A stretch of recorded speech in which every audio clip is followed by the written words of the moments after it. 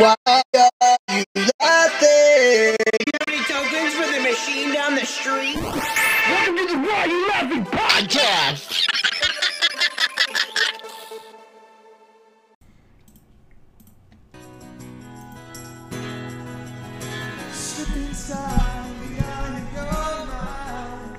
October 2nd, 2021. Little Oasis for you.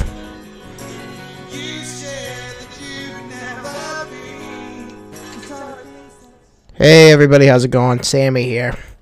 Little private message today. It's a sad time. So I didn't do the podcast last week. I had a death in the family. My dear grandfather, he ended up passing away at 92. And I was going to try to get a guest to come on and sort of chit-chat about it, but it's like scheduling and things just get in the way and, conflicts. It's busy. Everybody's busy with life and doing their own thing, but I'm here. So I figured I would just come down and talk about everything that's been happening with me lately. It sucks. This year has sucked. I'm not going to sugarcoat anything. I'm not going to try to make believe that things haven't happened. I miss him terribly. He was 92. And, he had a great life. He was busy all the time. He worked. He was married. He did everything that he could to survive. And, I get a call on... I can't even remember what day it was now. It was I believe it was last Friday that my mom was going to try to come up from Pennsylvania to visit because, Papa had kind of sort of gone downhill a little bit. Every time I spoke to him on the phone recently, his voice was weak and it was a struggle for him to talk and sort of move around, as anyone who's 90, would have a problem like that. So the last time I spoke to him, we were on the phone. He was asking me questions about his car, and we had a great conversation afterward. And then I hung up on him. I didn't think anything different. I was just thought that maybe he needed to use his oxygen and all that fun stuff. But the next day, my mother called and said Papa had fallen, and he had either fractured or broken 2 ribs. And, when you fall, when anyone elderly falls, when they're in their 90s or 80s, or it's rough. It's not like you can come back from that tip-top shape. It's very, very tough to recover.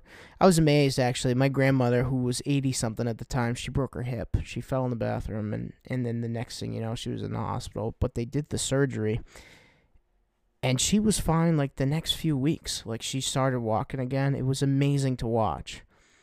But, some people, when their time is their time, and, it's a difficult thing.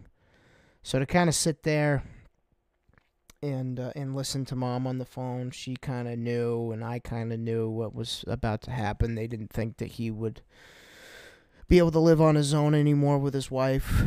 They thought that he would have to go into hospice care and stuff like that, which is natural. When you're elderly, that's what happens. So, I get the phone call on Saturday that she's going to come up, and I got to pick her up from the airport. So I was about to go to the airport, and then Sunday comes, and she tells me that she's getting ready to go. She's on her way, and then I had a meeting, and then probably about an hour after that meeting, I got the phone call, and I knew right away what the phone call was going to be. It's when something like this happens, you're prepared, but you're not prepared. You're trying to get to the level of, okay, this is what I'm about to deal with, but you never do. Death is something we've all had to deal with, every one of us, and we're still dealing with it.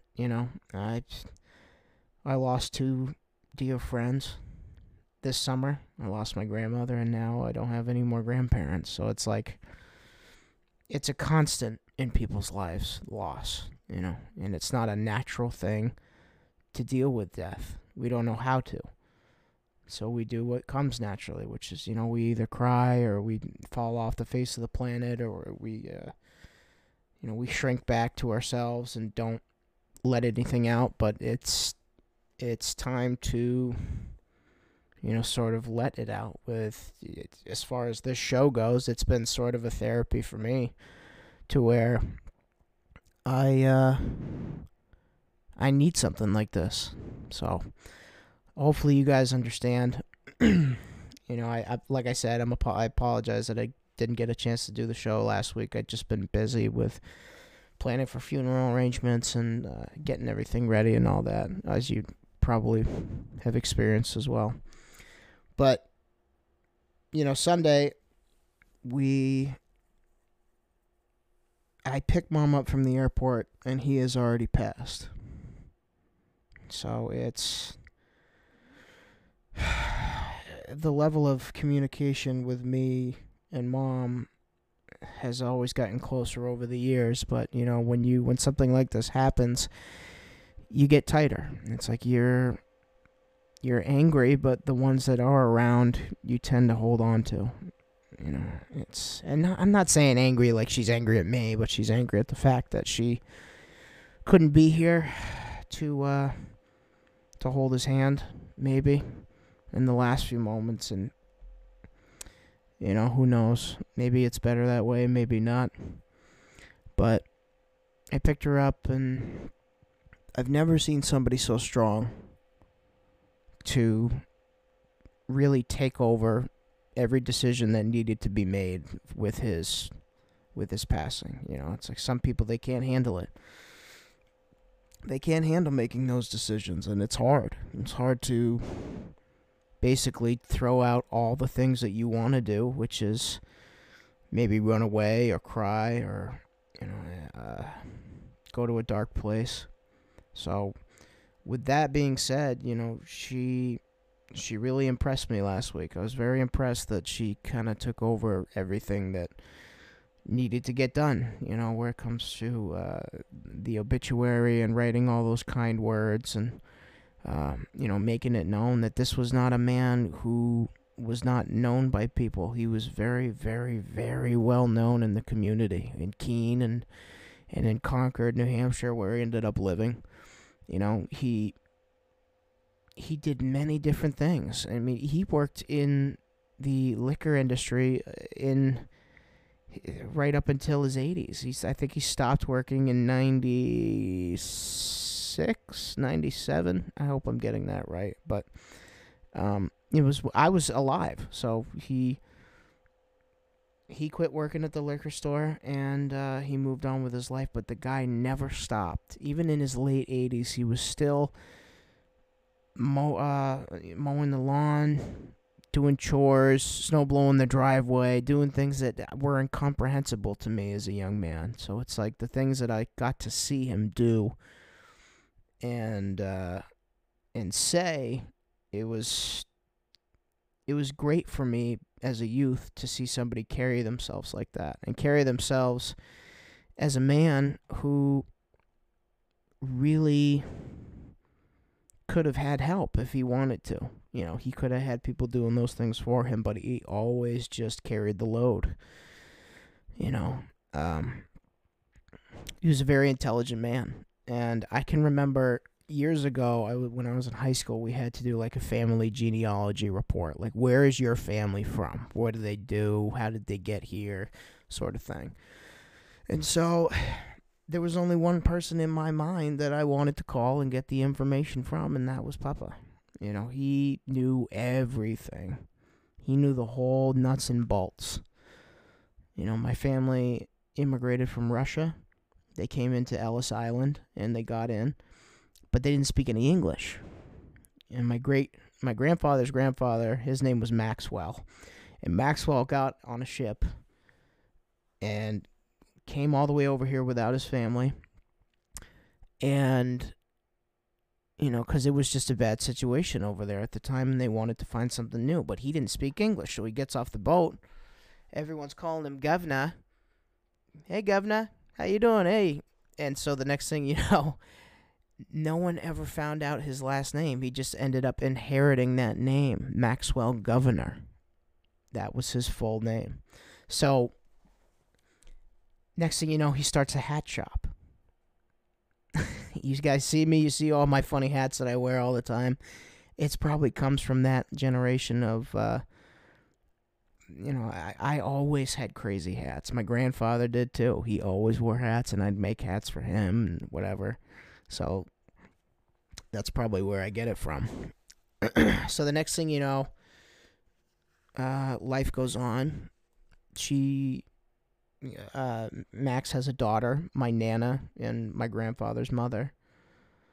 And, actually, no, I'm doing this wrong.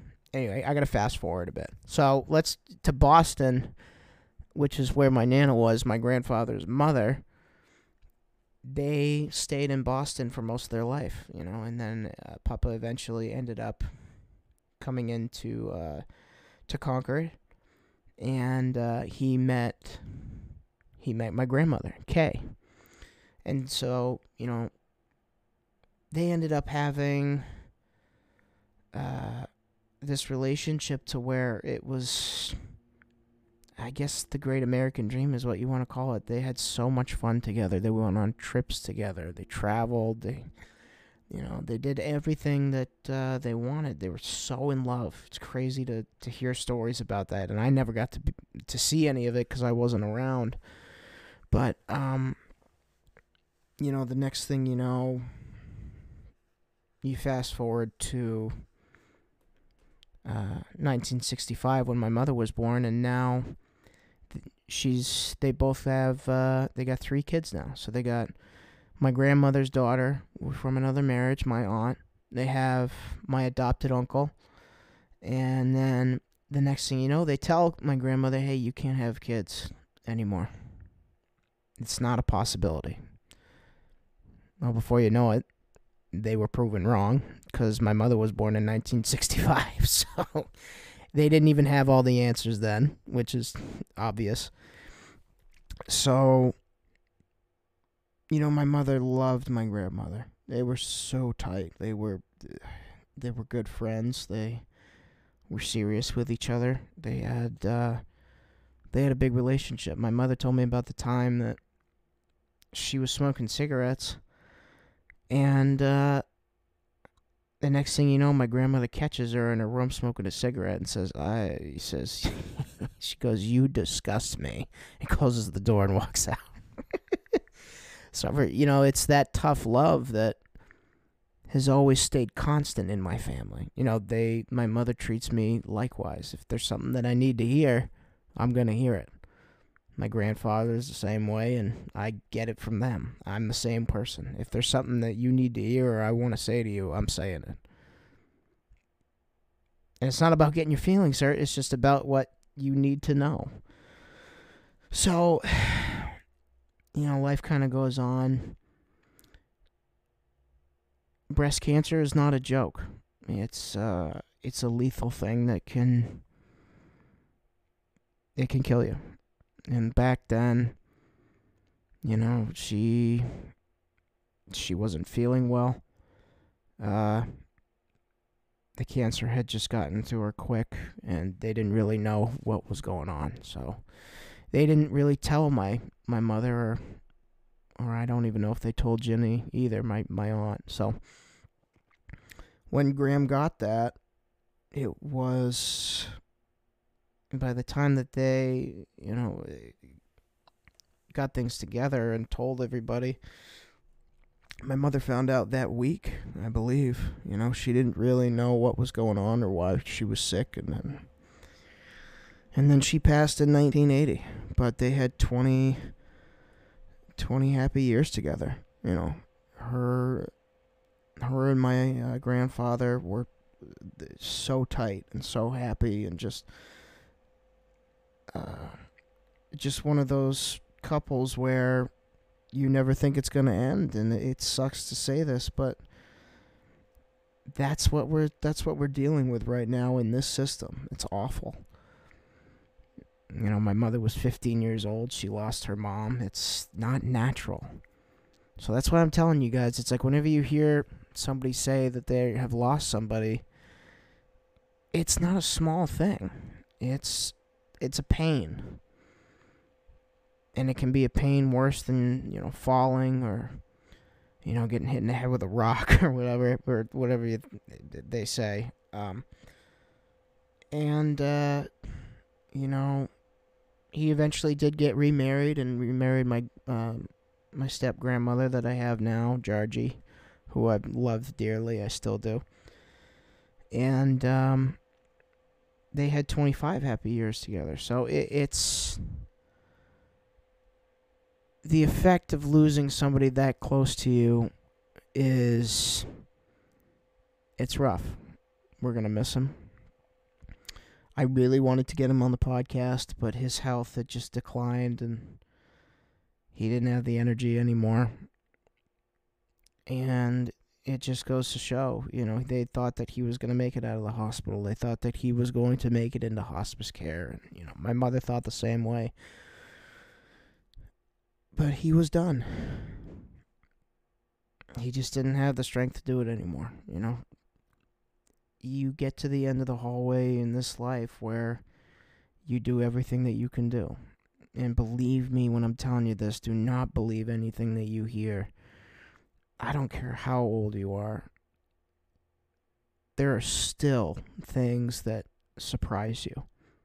And what surprised me about him the most was his courage and strength to continue to do things for other people and putting his wants and needs to the side. You know, I get that because I have a problem with that too. I try to help as many people as I can and to do what I can. You know, but at the end of the day, we need to take care of ourselves. And not to say that he didn't do that, but he was just more focused on the responsibilities as a husband, as a father, and as a man. So, you know, he did. He raised 3 children by himself, really. You know, it's... Even when your mother is gone, you still have that responsibility to be a father and to take care of people. And that's what he did. So, you know, I had a different sort of relationship with him when I was younger. You know, I never really thought that... I thought that he was a sleeper. You know, I thought that he just did things because he was trying to make everybody agree with him and do all this other stuff and make people feel stupid. Not that he said those things to me, but that's how I felt because I was so inferior and afraid to ask him questions, to have conversations with him, because I was young and I didn't really know how to handle a person like that. And so the next thing you know, he scared me. I was afraid because of his image and how tough he was, and you know, he would he would go up to the window and smash on the window and yell at Squirrel, just like ah. And so, you know, to watch him do that, I would die of laughter. Because squirrels would just jump up on the bird feeder and start eating all the food and everything like that. It was hilarious. And so, you know, but the things that he did for me and the little things that I would hear about, you know, him keeping in contact with my father, and you know, even when my grandmother died last year, he sent my father a card and said, you know, always apologetic and supportive. That's the thing about my family that I love, is that no matter what happened between my parents, my grandparents were always in the picture, no matter what. They were always supportive. They were always there for me, there for each other. my grandparents attended each other's services. You know, it's a crazy thing that as humans we tend to overlook things like that. I think it's like, oh, that's nice that he came, but to really think about something like that is, I'm gonna look past all the stupid things that have happened in life and focus on what a difference that was made. You know, my grandfather was just wired that way, to forgive, forget, move on, and be supportive again. So, you know, the next thing you know, I'm probably in my teens, and I start playing music. I start playing shows around town and around New England and everywhere. And before you know it, my mother would tell me, "Hey, Papa's coming. He lives an hour away," and he would just show up. Him and my grandmother would just show up, and they would be there. And he always came to my shows. Even when I was in the band and playing in front of hundreds of people, he was there. He was there. You know, he was there at my album release party. You know, he was there when I was by myself and doing acoustic acts. You know, I even played for him at his house. And I remember the one thing that he would say is that the kid's got talent. And just that little kind of sign of approval was enough for me to keep going, and that, you know what, hey, he thinks that I'm all right. That's all I needed. That's all I needed. You know, he was tough. He didn't sugarcoat things, but when he saw something, he gave credit to where credit was due. And I always remembered that. You know, he showed up to concerts that I did when I was in middle school, when I was in not the jazz band, but the whatever orchestra it was. I got a picture of it, or very early on. So, you know, I'm still thinking about him. I'm gonna miss him terribly. There are a lot of stories that I have that I could share, you know.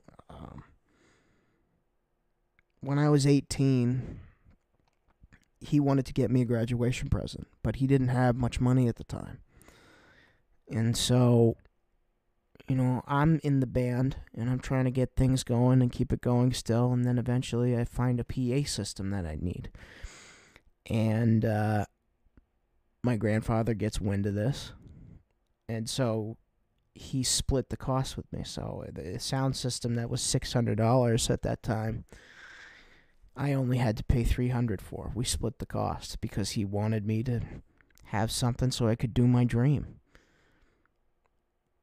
And I still have that PA to this day, and I still use it and take it everywhere I go. You know, whether I'm doing,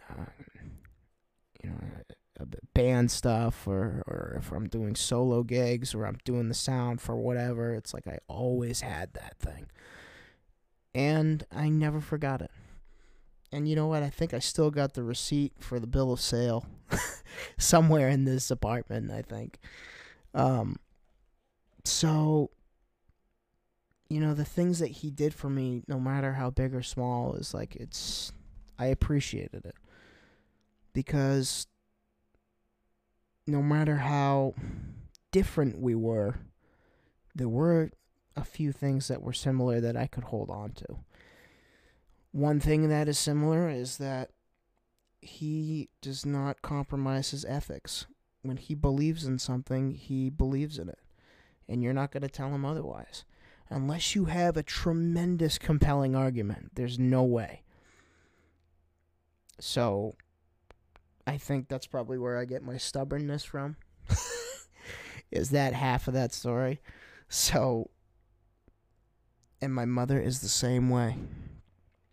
And they would argue, and my mother would have disagreements, and we'd be over there, and then the next thing you know, we'd get in the car and leave, and she'd be like, your grandfather's just this or that, and I'm like, Right. Well, you're the same way. So it's just interesting to see those traits carry on in the gene pool. So, but at the end of the day, the last 20 years have really spiraled into something beautiful. We had so many good times recently. And we would go to dinner, and he would laugh and tell stories. And he always had a big appetite. Even in his 90s, guys, he would eat everything.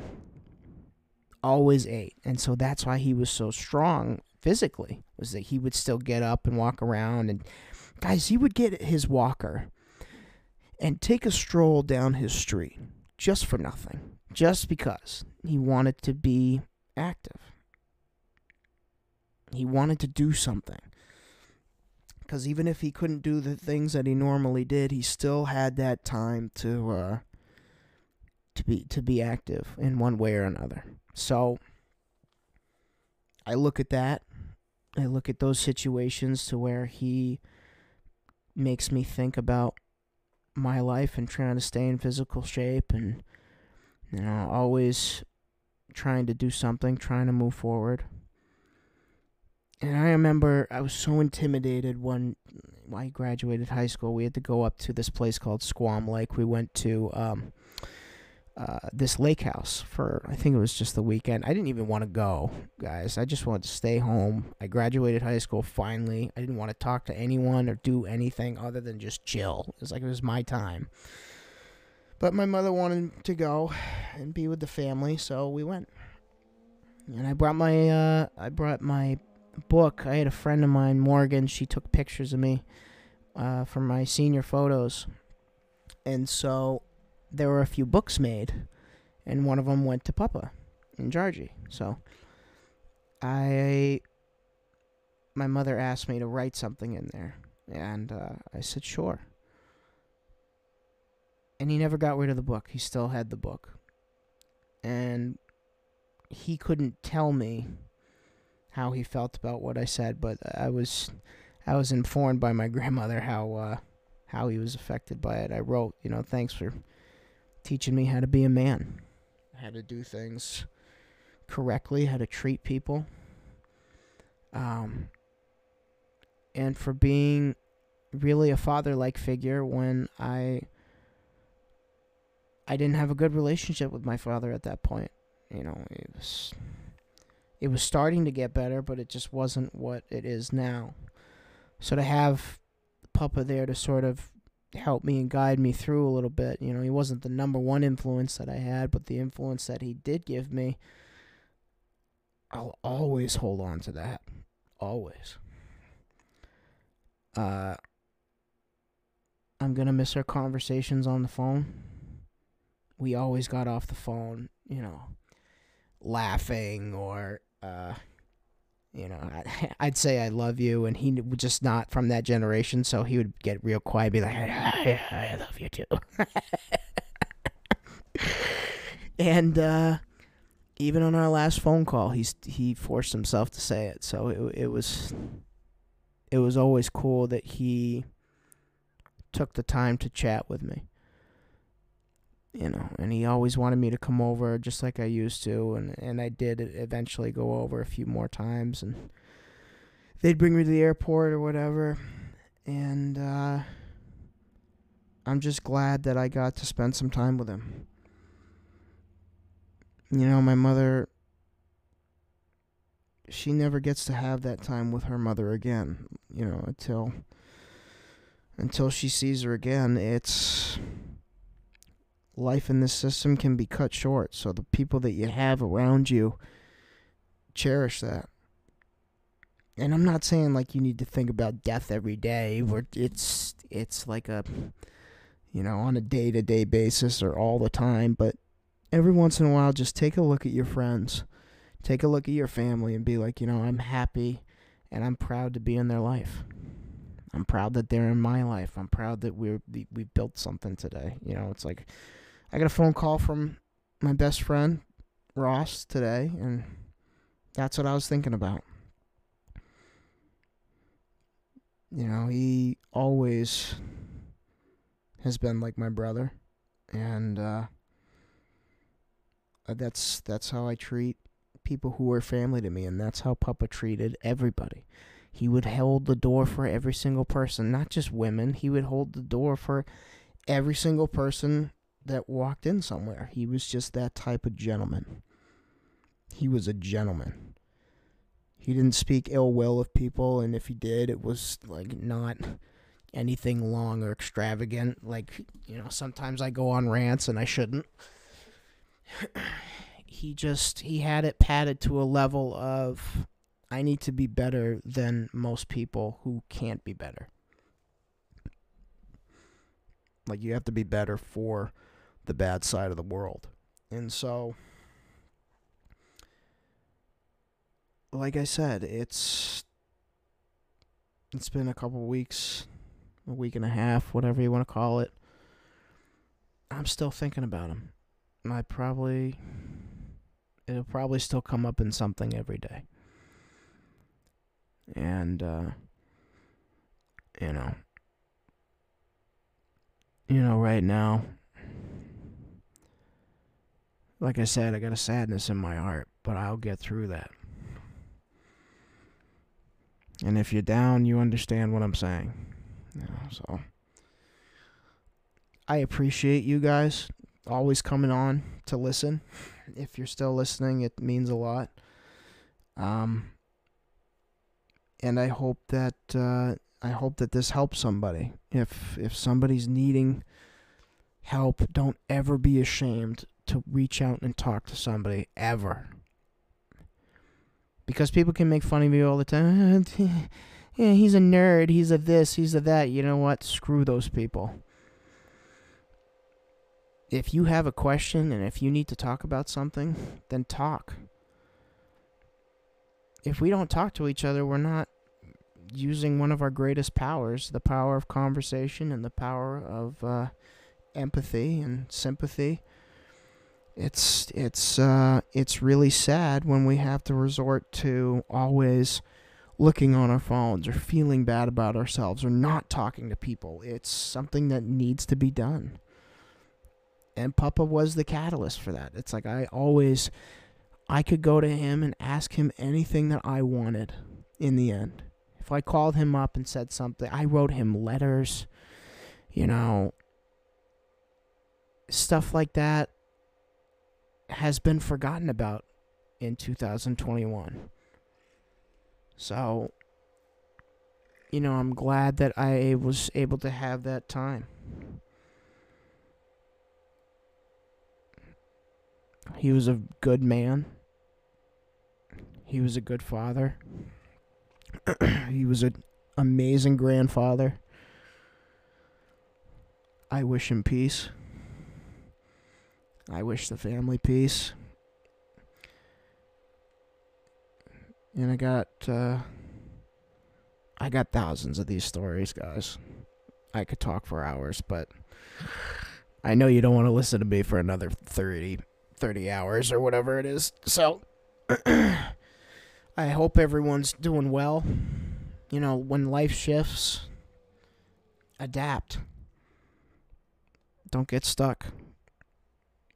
You know, be willing to make changes.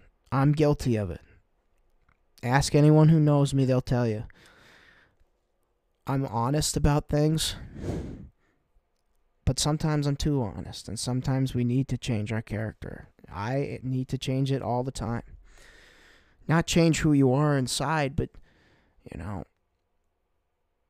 try to make not only yourself happy, but the people around you who care about you happy as well. If you're anything like that. You know, Papa was a man who had a lot of tragedy in his life. You know, his family was cut short at a time where it shouldn't have been. But, you know, 2021, he was still here and kicking. And that just goes to show that the strength that you have in your heart is stronger than the strength that's in your mind. So always keep that strong. I love you guys. Thanks for always listening. Thanks for coming on the show. I have a private show that I'm playing soon. My new song, Brain Damage, is coming out next week. So look out for that. I am very psyched.